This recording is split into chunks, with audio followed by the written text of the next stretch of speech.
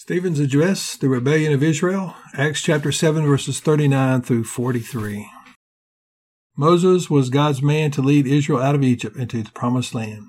So we see here that Israel is rejecting Moses' leadership. And that's what they turned away from. They turned away from the living God, and they turned to these false idols. And this is stuff they had been exposed to in Egypt before Moses brought them out. So Moses was God's man. He was doing God's will and God's way and according to God's timing.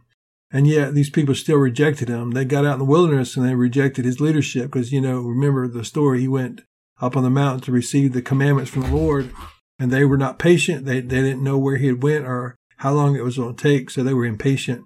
And they persuaded Aaron into making them a golden calf. And so you see, this is pretty typical of people. This rejection of Moses' leadership is a statement about the rebellious nature of man. Unbelievers will not submit to a man of God. Instead, they turn to a God of their own understanding. They create their own gods to give them guidance. They desire to satisfy the lust of their flesh. What happens with Israel at this point is typical of those beginning a walk of faith. The way seems difficult, and men are tempted to abandon the living God for a God of their own understanding. Men would rather have dead religion than the living God. In the story here, Egypt represents the world system, which is a familiar system of government, business, and society that men understand in the natural, and they understand how to get provision, and they understand how to take care of their needs within the context of this world system. This is something that men are comfortable with, they're familiar with, they understand it. But they didn't understand about how to live in the wilderness by faith. They didn't understand how to have a relationship with the living God who would provide them with manna every day and that would provide them with water out of a rock and would part the Red Sea so they could be delivered from their enemies. They didn't understand how to live this way. All they ever knew was living in slavery and living in the slavery to the world system, to Egypt. And they want to go back to it because they missed it. And you'll find this, especially I remember years ago when I used to work with new Christians. I worked in a place where there was young men who were coming into a Christian program who were getting off drugs and alcohol. And the temptation to want to go back to what was familiar, even though they knew it was destroying their lives, even though they knew drugs was killing them, even though they knew it was going to take them to prison. I have seen guys who, when they began on a walk of faith, it would intimidate them so much that they would rather go back and to go back to prison rather than to continue to walk by faith with the Lord. I've seen that myself. And so I do understand human nature, and I understand that these people, they wanted to go back to something they were familiar with, and that was these false gods and these false idols. And so they convinced Aaron to create these idols for them so they could go back to what they understood instead of continuing to go forward by faith. These men wanted to return to a system they understood, and that system, as terrible as it was, they understood how to get food and clothing and provision and protection. In the wilderness with Moses, they no longer knew how to live.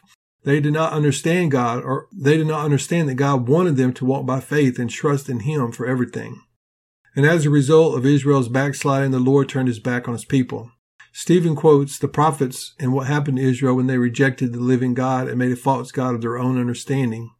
So what is Stephen's message here? Stephen's message is that the people who were listening to him as he was giving this sermon, that they had created a false religion of their own understanding.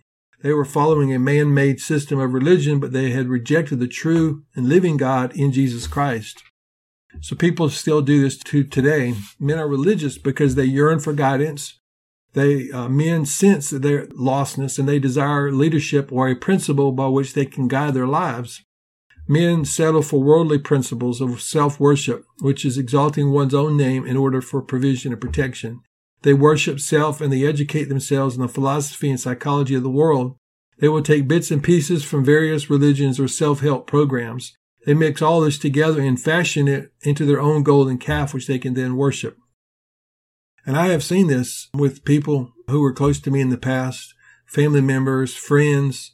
I've seen this play out in real life. I've seen this happen, and I know that this is exactly what people do when they reject the gospel and when they reject the living God of the Lord Jesus Christ. People have to have something to guide their life, and so they will resort to these man-made systems. Men find it difficult to have faith and wait on God. Moses went up to talk to God, but Israel could not bear to wait for Him to return. They insisted on taking the matter into their own hands. They were unable to wait on the Lord. Instead, they returned in their heart to Egypt, which is the world system. As a result, God turned his back on them. When God turns his back, then all of what is good in life disappears. All that is good in life comes from God. When he turns his back, all will go sour very quickly. Our only hope really is going forward with the Lord by faith. We can't go back. We can't turn around. We can't go back. Jesus said, if any man sets his hand to the plow and looks back, he's not fit for the kingdom of God. And so we can't look back. Paul the Apostle said that we forget those things which are behind us, and we take hold upon that for which Christ Jesus has taken hold upon us. We press on to take hold upon the Lord, upon his will, his purpose, his plan, upon his kingdom. And we can't look back. We can't go back to what we once was, because it's no longer there anymore. These Israel, as much as they wanted to go back to Egypt, it was impossible. If they had gone back, they would have died. Pharaoh would have killed them if they would have gone back. And if you start on the way, and I've seen that too happen. I knew a brother one time who he was a horse jockey. Of course, in that lifestyle, there's a lot of alcohol and drugs and gambling and all this stuff. And he came out of that and had gotten saved, became a Christian, had a calling on his life. There was one time we went to visit a prison, and the pastor who organized our prison outreach actually appointed him out of a crowd and told him that God had a call on his life, that he was going to be used by God. Well, this brother, he went through the program. He worked in ministry for a while, but eventually he started, missing all that money he used to make working at the racetrack. And so he wound up going back, and he would call me up on the phone, and I could tell he had been drinking. His speech was slurred, and he would be in distress because he knew he wasn't living right.